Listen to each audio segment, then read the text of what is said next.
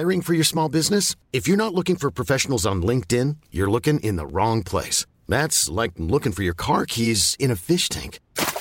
LinkedIn helps you hire professionals you can't find anywhere else, even those who aren't actively searching for a new job but might be open to the perfect role. In a given month, over 70% of LinkedIn users don't even visit other leading job sites. So start looking in the right place. With LinkedIn, you can hire professionals like a professional. Post your free job on linkedin.com/people today.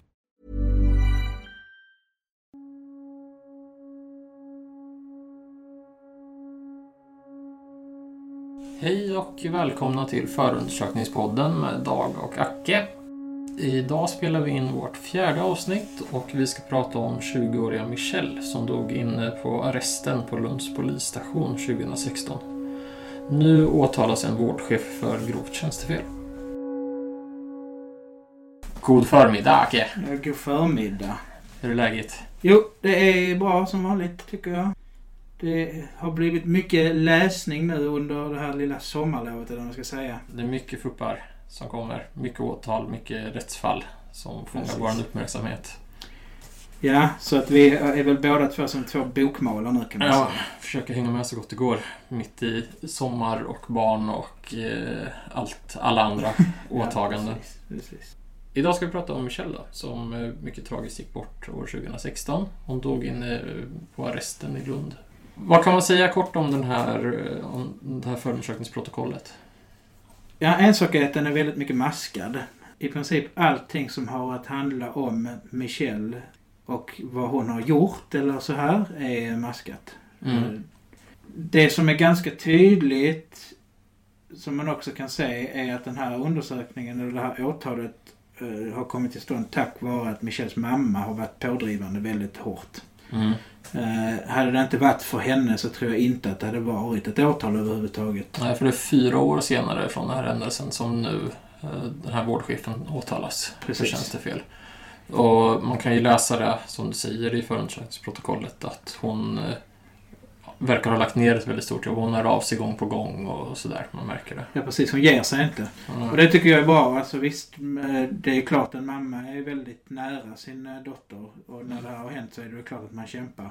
Men jag tror inte att alla föräldrar skulle orka trycka i den här alltså mot alla de här instanserna i 4 år innan det kommer till ett åtal. Precis, det är nog flera personer som har avrått henne från det här och försöka gå vidare och läka på något sätt. Men hon har stannat kvar i det här och vill ställa någon till svars för vad som har hänt. Och det som har hänt är ju att Michelle dog den 4 november i 2016. Och anledningen till att det här har blivit ett rättsfall överhuvudtaget är för att hon var vårdplacerad i Lund på ett hem för missbrukare där hon skrevs ut. Precis. Det här hemmet är en del av statens vad är det heter nu? Statens institutionsstyrelse. Precis. Som alla de här hemmen är. Ja. Ska du placeras på det här hemmet så ska du ha blivit LVM-ad som det heter, alltså lagen om vård av missbrukare från förvaltningsrätten. Alltså det är en dom då, så att du blir omhändertagen enligt den här LVM-lagen. Och så det är inte vem som helst som skrivs in på de här hemmen. Och har du väl hamnat där så finns det ju vissa protokoll för hur du ska komma därifrån. Ja, precis. Alltså det är ju en vårdmyndighet om man säger så. Ja. Och den här vårdchefen har skrivit ut Michelle den 3 november och försökt få in henne på psyk i Lund istället. Ja, precis. En slutenvården, va? Ja, precis. På alltså stängd psykiatrisk klinik. Han har försökt få henne så kallad LPT, alltså lagen om psykisk tvångsomhändertagande eller något sånt heter det väl. Ja. Och det är väl lite där det börjar, hela det här förundersökningen börjar liksom ha sin liksom startpunkt egentligen. Mm. Det finns diverse regler för när man får lov att skriva ut människor och det finns lite så här och det är väl lite det vi kommer att göra en djupdykning i. Vem har gjort felet? Är det chefen på vårdhemmet Lunden eller är det psykiatriska kliniken som har gjort felet som skriver ut henne från psyk eller vem är det som har gjort felet egentligen? Precis. Vi ska ta snabbt gå igenom vilka personer det som finns i den här fuppen också. Och vi kan väl börja med Michelle då. Vad vet vi om henne? Hon är 20 år när hon dör där i cellen i Lund. Ja, vad vet vi om henne? Det är en tjej som tyvärr har haft inte ett så jättelätt liv, kan man säga. Ja, missbrukar uppenbarligen, för att annars hamnar man inte på ett LVM-hem. Nej. Har väl några domar mot sig, men det är inte ovanligt för missbrukare att man har lite så råndomar och lite sånt. Nej, precis. Det som du säger, eller som du sa tidigare när vi började prata här, så är det ju väldigt mycket som är maskat runt hennes både psykiska mående, vilka diagnoser och sjukdomar hon har, men också vilken typ av missbruk eller hur länge det har pågått och sådär. Men vi får reda på från förvaltningsrätten som har gått igenom hennes fall då, att hon fick en missbruksproblematik redan i ung ålder när hon var 13 år. Precis. Och det gick vidare till ett heroinmissbruk när hon var 16. Precis. Jag har kollat lite på vad hon har varit med om tidigare, som du sa. Hon har många domar mot sig och så. Men det som slår mig är att hon har väldigt många domar från tingsrätter över egentligen hela landet. Hon har varit placerad på olika hem. Hon har nog varit ganska mycket på drift. Precis. Från början är hon hemmahörande i Bromma, va? Ja, Bromma. precis. Bromma. Utanför Stockholm. Ja. Sen har vi Michelles mamma. Ja, förundersökningen säger inte så mycket om det. Det är närstående som uppenbarligen, eller som vill ha någon slags, att rättvisa ska skipas. Man ser ju från förhören men att hon har legat på, både när Michelle var i livet, att hon skulle få rätt vård, och hon har varit och pratat om vilken typ av placering av Michelle som hade varit lämplig, även vilken stad där hon inte har något kontaktnät, sådana saker. Så har ju hon försökt liksom pusha åt olika håll, så hon har ju varit en aktiv del i sin dotters vård. Det nämns ju också att Michelle har en mormor som hon har bott hos också under perioder. Men Michelles mamma är nog huvudperson i förundersökningsprotokollet, mest på grund av att det är hon som startar hela det här. Hon ligger på, hon är den drivande kraften i att det här utreds överhuvudtaget och att någon nu faktiskt ställs till svars. Sen har vi vårdchefen. Ja, han är ju en så kallad vårdchef på det här Lundens vårdhem. Vi ska klargöra också att vårdhemmet heter Lunden och det ligger i Lund. Ja, så precis. Vi säger inte fel. Nej, precis. Vad kan man säga om honom? Ja, han är ju verksamhetsföreträdare som det kallas på det här LVM-hemmet Lunden. Han sitter i det vetenskapliga rådet i de här statens institutionsstyrelse också. Ja. Han tar det här beslutet om att skriva ut Michelle. Och han förhörs ju såklart i förundersökningsprotokollet, och hans inställning är ju att han förnekar brott. Han menar inte att han har gjort något tjänstefel, utan att han menar ju att han har gjort det som han anser var bäst för Michelle. När han sa att hennes vårdbehov kan vi inte täcka här på vårt hem, utan hon måste ha psykiatrisk vård som vi inte har möjlighet att ge henne. Precis. Även om man ska säga att det pågår ju en psykiatrisk vård även inom LVM. Ja, absolut. Det finns psykologer där också, men det här fallet då skulle vara så pass svårt att de inte skulle klara av det där på LVM. Precis. På Lunden. Och sen har vi Lunds psykmottagning också. Ja, precis. Där finns ju ett gäng olika personer där som kommer vara med i utredningen. Där är någon sjuksköterska på psykmottagningen i Lund, där är överläkaren på psykmottagningen i Lund som är då överläkaren när hon skrivs in på den här mottagningen.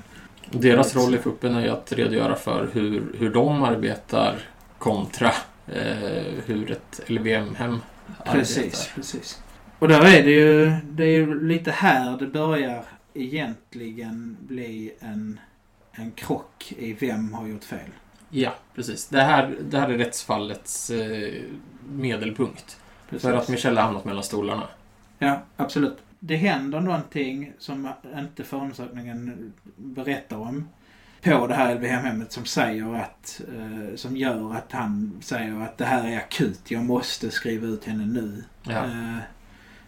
Det kan man bara spekulera i. Det står ingenstans i förundersökningsprotokollet vad det är som händer, och det tänker vi inte spekulera i heller. Nej. Någonting händer, han säger så här: nej, hon måste in på psyk, jag måste skriva ut henne från det här LVM-hemmet nu, för att, och det är här det kommer egentligen att stå, för att någon på psyk i Lund har sagt att vi kan inte ta hand om henne innan du har skrivit ut henne.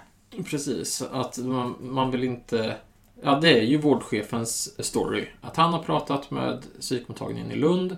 De säger att så länge hon är LVM-placerad, så länge hon har den här lagen om vård av missbrukare på sig, så kan vi inte skriva in henne här. Nej, då precis. blir hans lösning att ta ett beslut där han skriver ut henne. Mm. Problemet då är ju att om hon av olika anledningar inte blir accepterad på psykmottagningen, så får hon inte komma tillbaks till hemmet där hon är placerad på enligt förvaltningsrätten. Nej, precis, för då har hon ju skrivits ut. Och Ja. då måste man ju göra en ny prövning om så kallad LVM innan man kan komma tillbaka till det här hemmet. Och det är det här som händer den 3 november. Så tar den här vårdchefen det beslutet. Han skriver av LVM-et runt klockan 1 på natten på den 4 november. Så säger Lunds akutpsykmottagning att de tar inte emot henne. De skriver inte in Michelle.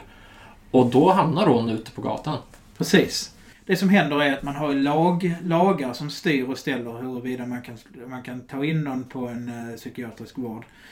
Alltså psykiatrisk tvångsvård som det här LVM-hemmet menar på att hon behöver. Mm. En grej är ju att man som patient måste själv säga att man inte vill ha vård. Ja. För att man ska kunna bli psykiskt, eller så LPT som det kallas. Det säger inte Michelle. Michelle säger att hon vill ha vården när hon kommer till psyk i Lund. Hon är väldigt glad att hon har blivit utskriven från det här hemmet. Det är ganska tydligt att hon inte vill vara på det här LVM-hemmet. Nej. Och journalanteckningarna från psykiatrin i Lund säger ju att hon är väldigt glad och positiv när hon kommer dit. Mm. En grej som jag tycker är lite konstigt är att Lundens personal som åker med henne till psykakuten i Lund bara sticker efter de har lämnat henne. Ja, visst. De går inte ens med upp till... Jo, de går väl med och lämnar av henne på avdelningen, men inte mycket mer än det. Nej. Någonting jag tycker är lite konstigt där är ju att man kanske skulle ha pratat instanserna emellan. Vad har hänt? Hur så här. Men det görs inte. Och där är någonting som jag också, efter att ha gjort lite grävning, tycker att det känns som att de inte riktigt vet om vad de får lov att göra eller inte göra enligt lagtexterna. Så vårdchefen säger ju så här: jag måste skriva av LVM för det har psyk sagt. Mm. Och det gör han ju det, och psyk säger ju, ja, eller någon på psyk har sagt det i alla fall. Men i lagen så står det ju att man får lov att ha både en LVM och en LPT på sig. Mm. Men inte under en längre tid. Nej. Så det de hade kunnat göra hade ju kunnat vara att alltså den psykiatriska läkaren på Lunden, för det finns en psykiatrisk läkare på Lunden också, hade kunnat skriva en LPT. Ja. Och refererat det till Lunds akutpsyk. Det som gör det ännu konstigare att det inte görs på det här sättet är ju för att det var precis så här man gick tillväga för bara några dagar innan det här inträffar. För att den 25 oktober så har Michelle avvikit från Lunden. Då har hon stuckit till Gävle. Och hon hittas den 30 oktober i Gävle och skickas då till akutpsykiatrin i Lund på natten den 30 oktober. Hon kommer fram natten den 1 november. Och då så har de henne där på akutpsykiatrin under nästan ett dygn innan de skickar henne tillbaks till Lunden. Så att det här har fungerat en gång tidigare, att hon har varit inom psykiatrin och sen skickats till sitt LVM-hem där hon ska vara. Det här gör ju också att jag tror, det är en ren spekulation, men jag tror att de är väldigt trötta på Michelle på Lunden. Ja, det är ju en spekulation jag också har, men jag tror att det är så.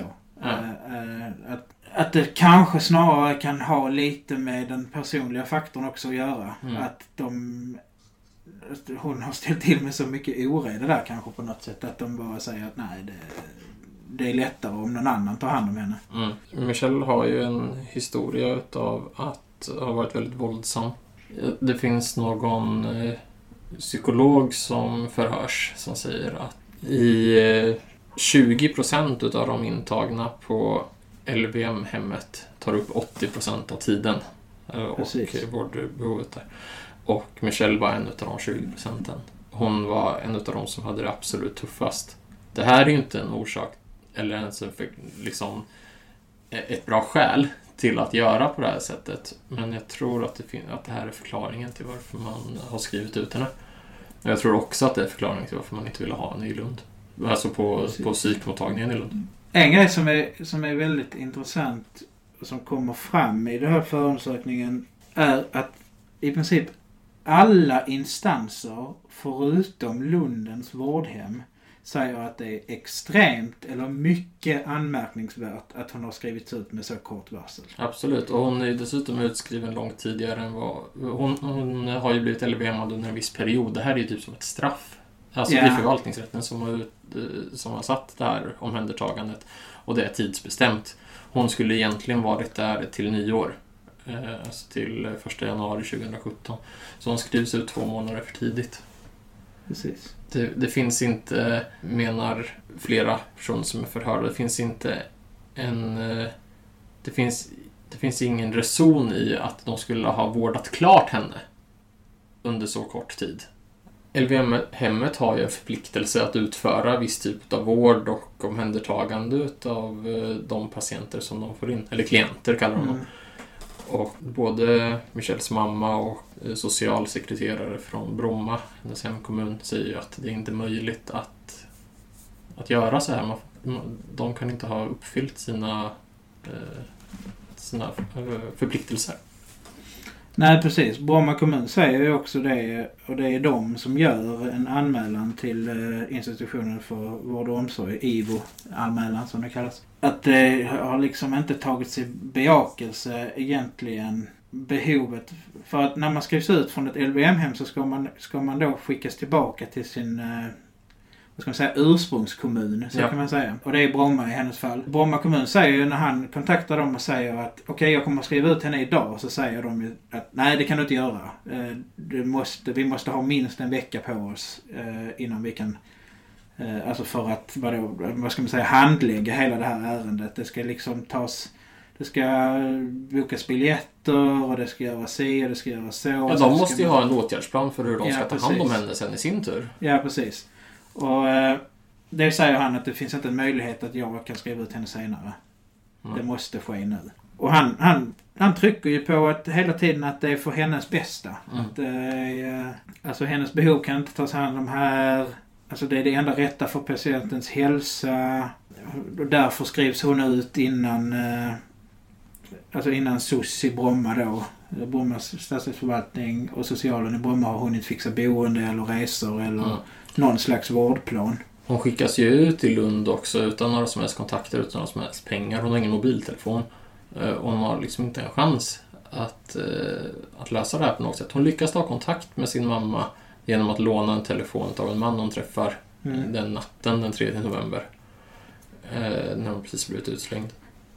Men det är inte många timmar. Det tar inte många timmar innan en väktare eller en ordningsvakt hittar Michelle utomhus.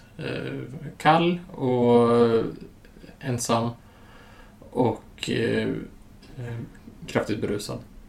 Ja, precis. Den här väktaren berättar ju också i förhör om hur det är att det är faktiskt Michelle som tar kontakt med honom och ber honom om hjälp. Ja.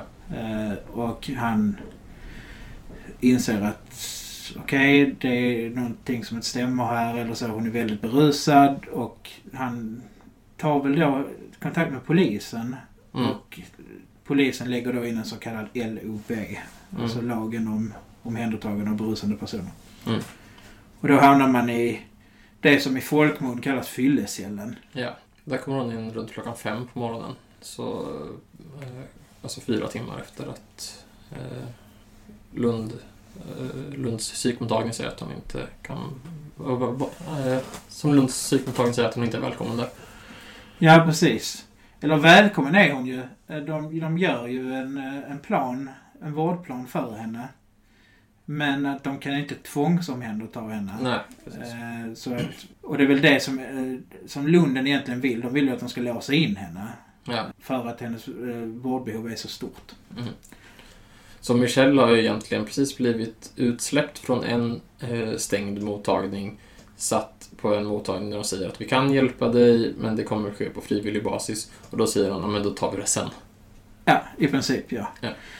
Någonting som också mamman har varit skeptisk till i media och så, att hur kan man, när man ena timmen säger att den här människan kan absolut inte ta hand om sig själv, hon måste in på en psykmottagning akut, och sen tar det bara 1,5 timme eller 2 timmar och sen så säger psykmottagningen i Lund att nej, du är frisk nog. Ha det bra, vi ses en annan dag ungefär. Alltså... It's that time of the year. Your vacation is coming up. You can already hear the beach waves, feel the warm breeze, relax, and think about work. You really, really want it all to work out while you're away. Monday.com gives you and the team that peace of mind. When all work is on one platform and everyone's in sync, things just flow. Wherever you are, tap the banner to go to Monday.com. I'm Sandra, and I'm just the professional your small business was looking for. But you didn't hire me because you didn't use LinkedIn Jobs. LinkedIn has professionals you can't find anywhere else, including those who aren't actively looking for a new job, but might be open to the perfect role, like me.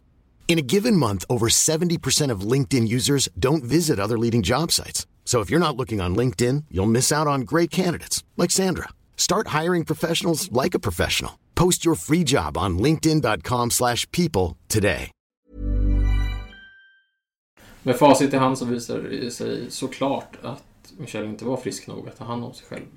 Det går ju väldigt snabbt då, som sagt, 5:00 på morgonen tas hon om hand av polis. 10:34 den 4 november, alltså drygt 5 timmar senare, så dödförklaras hon inne på arresten.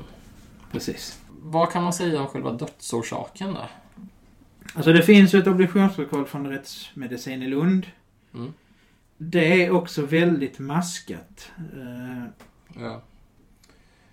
Man får inte liksom riktigt reda på vad dödsorsaken är, mer än att det har varit någon slags lunga har blivit dålig och att hjärtat har tagit stryk på något sätt. Ja. Jag läste någonstans att dödsorsaken skrevs till en läkemedelsöverdos. Men det kan ju vara vad som helst. Ja, precis. Det är också en grej som vi pratar om, att det är så mycket som är maskat, och det är en del i den här typen av förundersökningar, att man går inte ut med den informationen. Nej, precis. Det de säger är att undersökningsfynden talar för att dödsorsaken var läkemedelsförgiftning, och undersökningsfynden talar för att dödssättet var en olyckshändelse. Sen kan man inte säga mycket mer. Man kan inte säga vad det var för läkemedel eller så, men det är ju inget som egentligen är utav intresse. Nej. Och då kan man tänka så här, vad har hänt inne på arresten? Ja, det arrestpersonalen säger är ju inte mycket. De säger att hon i princip bara sover. Ja. Och så kan det ju vara. Och där har jag kollat in lite på vad Rikspolisstyrelsen, alltså de som bestämmer över arresten, vad deras föreskrifter säger. För jag tycker att det är lite märkvärdigt att en människa kan dö inne på arresten bara. Det händer ju tyvärr ganska ofta. Det händer ganska ofta. Och då säger föreskrifterna säger att om en person har blivit LOB'ad, som vi då var inne på, så ska de ha kvartstillsyn. Alltså det ska tittas till varje 15:e minut om det är någonting som har hänt. Och det läser man om uttalanden från folk som har varit inne i sådana här arrester eller så är det väldigt sällan de kommer var 15:e minut. Det behöver vi inte prata med så många andra om, men det har jag själv upplevt. Ja. Det var ingen som kom och kollade till mig var 15 minut när jag i min glada ungdom hamnade i sånt klammeri. Nej. Kan man säga. Det är någonting som inte följs helt enkelt, så enkelt är det med det. Och tyvärr så är det är inte ovanligt att människor dör inne på polisstationer. Nej. Vilket är fruktansvärt och häpnadsväckande. Det handlar om den myndighet och den makt i samhället som ska värna folks liv och hälsa och så vidare. Och de lyckas inte säkerställa att de som faktiskt är inne i deras vård eller tillsyn, eller vad man ska säga, polisen har inte ett vårdansvar men de har ett tillsynsansvar, att de misslyckas med att hålla folk vid liv. Precis. Alltså det är ju det som är intressant i just detta fallet är ju att det hade kunnat vara ett åtal som hade sträckt sig över väldigt många olika personer. Ja. Men man väljer att åtala den personen som gör det alltså vad ska man säga, det första skedet i ett långt spann av skeden sedan. Ja, jag håller med. Jag tycker också att det är tydligt att han får ta ansvaret för hela den här händelsekedjan sen. Det var hans beslut som började det, jag håller med om det. Men att det borde kunna finnas fler i kedjan. Och det har ju Michelles mamma jobbat på också. Jag tror att hennes ursprungsidé här var ju att polisen skulle ställas till svars för det här. Precis. Men där har ju utredningen från polisen visat att nej, det behöver de inte göra. Utan, nej, precis. Det är någon annan som ska ställas till svars. Ja. Man ska ju säga att socialtjänsten i Bromma, när de får höra att Lunden har släppt ut Michelle, så blir de ju helt bestörta. Ja. De kan ju inte fatta att det är sant. Jag såg hur ett citat från ett förhör då skrev att det finns såklart en stor risk att hon får väldigt illa av missbruk som hon sannolikt ger sig ut i nu. Alternativt i värsta fall får hon i sig en överdos. Det är vad de säger när de får höra om att hon har släppts ut. Så de vet ju vad Michelle har för vårdbehov. Ja, precis. Jag tänkte själv att få det samtalet om du jobbar med en person under lång tid som de har gjort med Michelle, och så får man det samtalet att någon i Lund liksom 50-60 mil bort bara har droppat av henne ute. Ja, precis. Alltså det är så jäkla hemskt att man bara väljer att göra så. Alltså man har gjort många förhör med personal på Lundens LVM-hem. Och på sidan 345 så finns ett förhör med läkaren på Lundens LVM-hem. Mm. Och då frågar förhörsledaren, händer det att man tar bort LVM i dessa sammanhang? Alltså när man lägger in någon på psyk. Mm. Och så säger då läkaren, nej, LVM brukar kvarstå så vitt jag vet. Mm. Så uppenbarligen så vet ju läkaren på Lunden att man kan ha en LVM och ändå bli LPT-ad. Mm. Så där är också en sån här som jag har tänkt så här. Kollade man med läkaren på Lundens vårdhem innan man skrev av det här? Ja, för att man ska ju säga att vårdchefen som nu åtalas, han har ju inte träffat Michelle. Nej. Han vet ju inte vem det är. Han har ju inte någon relation till Michelle. Han har aldrig haft ett han har väl haft något samtal med henne någon gång liksom, eller sett henne i någon korridor, men han har ju inte alls det här det personliga vårdansvaret som ligger som många läkare på Lunden har. Så det mesta talar väl för att det är någon som har ringt till honom och sagt att du måste lösa det här nu. Ja, och han gör det. Någonting som slog mig i förundersökningen var att när de förhör en psykolog på Lunden så säger den här psykologen i förhör: skulle vi ha gått tillbaka i tiden och gjort samma sak, då skulle Michelle förmodligen dött hos oss. Det är jag helt övertygad om. Förhörsledaren svarar då: okej. Och då svarar psykologen: vi kan inte säkerställa säkerheten. Vi har inte de resurser i form av personal och bältesläggning. Det finns väldigt mycket psykiatrin kan göra som vi inte kan göra. Och just det här med bältesläggning, att han direkt går in på det här, menar jag tyder på att de tycker att hon ska spärras in liksom, och knytas fast i en säng och hållas väldigt passiv. Mm, precis. Och hur en psykolog kan säga att hon förmodligen hade dött hos dem om de hade behållit henne där inne, det låter ju också helt knäppt. Ja, precis. Det är ju som något slags bevis på vi kan inte utföra vårt uppdrag. Nej. Alltså vi kan inte säkerställa den här patientens, eller som de kallar det, klientens behov. Ja. Och det är väl lite det som vårdchefen också trycker på hela tiden.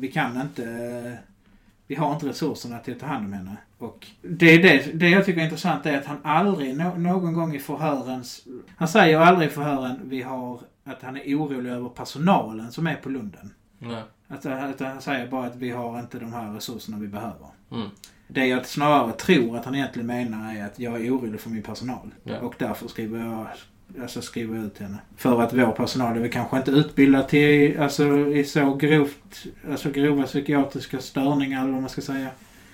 Eller när de beter sig på ett visst sätt. Det finns ju väldigt mycket i förundersökningsprotokollet som stipulerar, liksom, som slår fast vad ett LVM-hem ska göra, vad som gäller vid byte av institutioner och så vidare.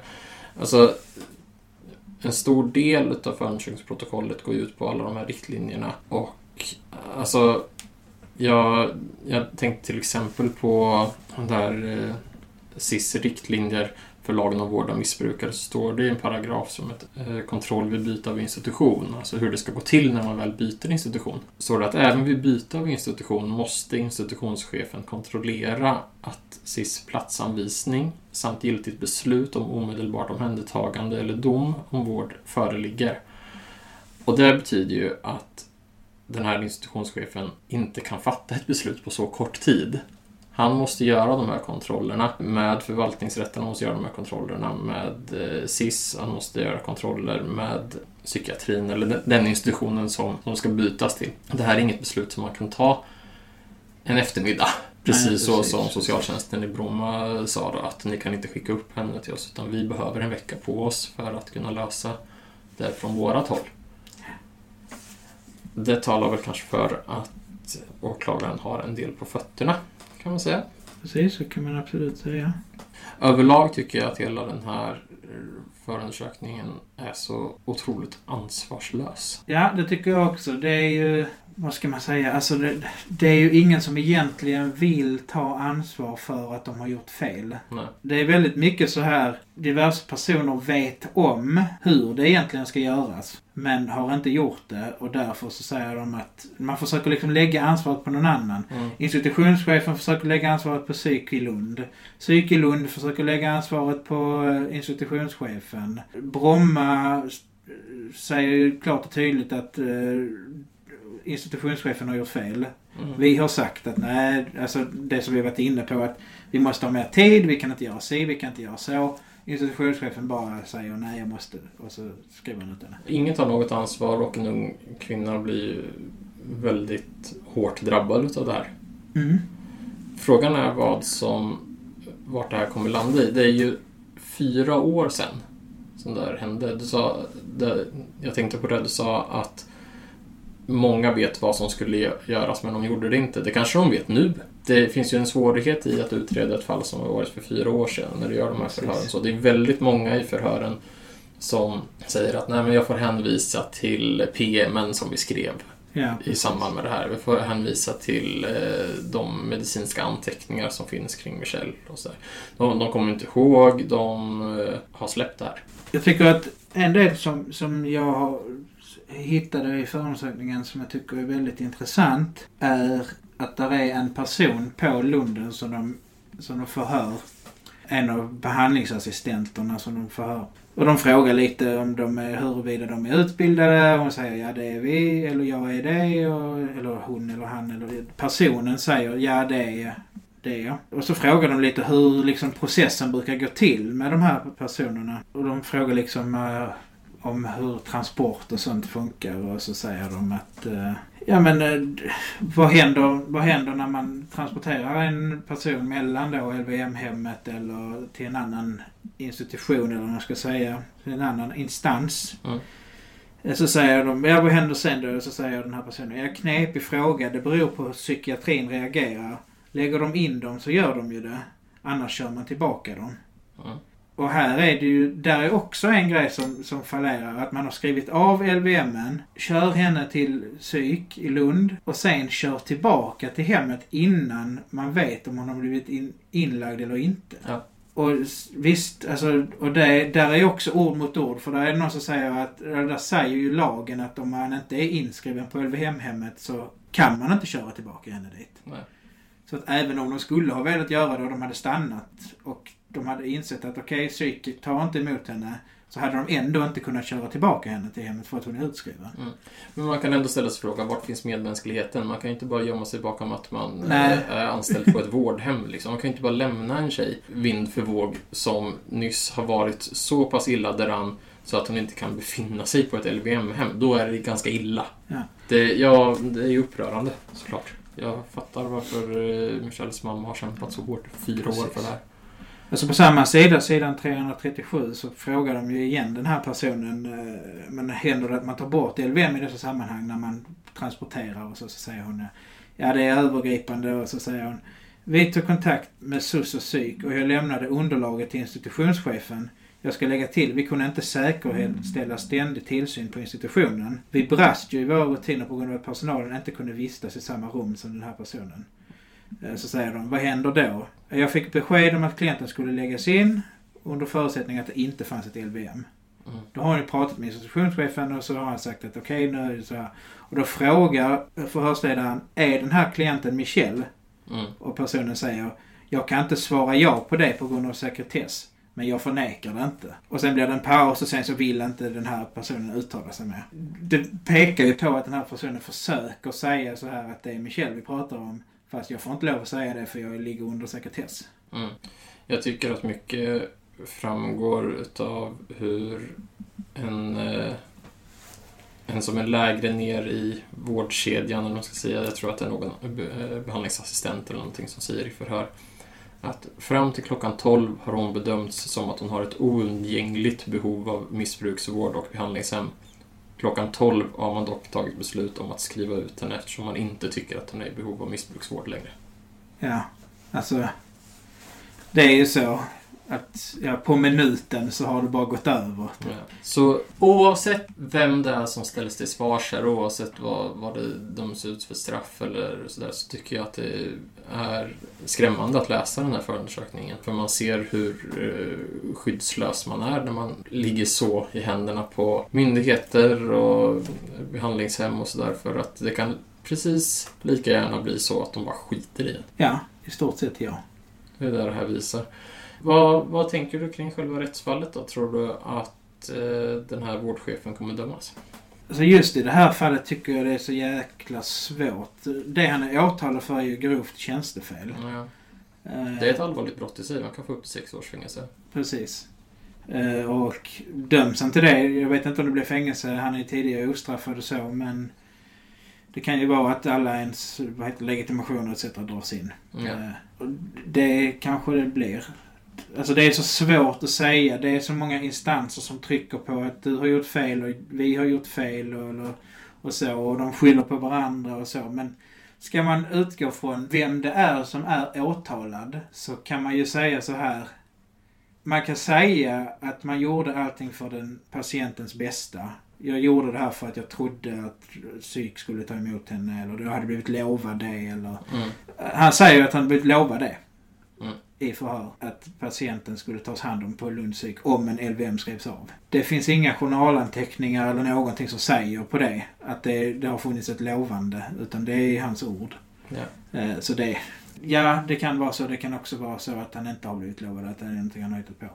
Men tittar man i lagens mening så kan det vara så att han kommer åka på det. Mm. För att han har inte gått enligt lagboken. Nej, precis. Han får inte skriva av den här LVM:en hur som helst. Nej, precis. Man får inte lov att göra det bara så på momangen. Utan det ska vara diverse processer innan man skriver av en sån egentligen. Mm. Och också att tjänstefelet där är ju att han hade inte behövt skriva ut av LVM:en. Enligt lagen så får man lov att ha en LVM och en LPT samtidigt. Mm. Det jag tänker är så här, hade man kunnat sin lagbok, om man säger så hade han kunnat trycka på Psyk i Lund att vi måste ha kvar LVM. Och det finns lagstadgar som stödjer att jag får lov att säga så här. Och då hade de kunnat lägga in henne på tvångsvård. Eller om de inte hade velat lägga henne på tvångsvård hade hon ju fått åka tillbaka till hemmet. Och där är det lite som vi var inne på innan. Väljer man då att jag skriver av henne för att annars kan risken finnas att hon får komma tillbaka hit. Är det inte lite läskigt också att det här går till åtal för att hon dog? Jo. Det är inte det han ställs till svars för. Han ställs ju till svars för att han har skrivit ut henne. Men en anledning till att det här blivit så uppmärksammat så är ju tack vare att Michelles mamma har kämpat så hårt för det och att det fick så extrema konsekvenser av hans beslut. Hade det inte hänt, hade Michelle blivit kanske tagit en överdos, överlevt och sen levt resten av sitt liv i fullständig misär, så hade det här beslutet, så hade ingen brytt sig om det här. Han hade aldrig behövt ställas till svars för det. Och han hade ju ändå kunnat förstöra någons liv med det här beslutet. Alltså beslutet i sig är ju fortfarande felaktigt, men då hade ingen brytt sig. Nej, precis. Eller folk kanske hade brytt sig, men det hade kanske bara snarare blivit en... Det hade knappast blivit ett åtal. Nej, precis. Och det är ju det som är hemskt också, att det ska behöva vara att en människa får sätta livet till innan det kan bli ett åtal i vård. Alltså där brist i vård har skett. Det säger kanske också någonting om hur man värderar missbrukare i samhället. Ja, absolut. Med det så skulle jag vilja tacka för dagens avsnitt, Acke. Ja, tack själv. Det har varit spännande att läsa den här förundersökningen. Det ska sägas att förhandlingen kommer hållas i oktober först. Om jag har förstått det här rätt. Precis. Det ska också sägas att för er som vill läsa det här så kan man ju begära ut det från Lunds tingsrätt. Och då är målnumret B3712-19. Precis. Tack så jättemycket för att ni har lyssnat på dagens program. Vill ni följa oss på Instagram och Facebook så kommer det dagliga uppdateringar där. Ja, det gör det. En grej som vi kan väl avslöja lite är att det är ganska många som har bett om att vi ska ta upp vad som har hänt tidigare. Alltså i våra tidigare avsnitt, alltså var domslut och så som har skett. Precis. Vi kan väl avslöja lite att det kommer komma. Vi kommer ha en så kallad, vad ska man säga, uppsamlingsavsnitt. Yeah. Där vi samlar ihop 3 eller 4 avsnitt, vi har inte riktigt bestämt det. Och då säger vad som har hänt i domarna. Ja, lite återkoppling till vad vi har spekulerat kring, vad domarna har blivit och vad vi tycker om det. Ja, precis.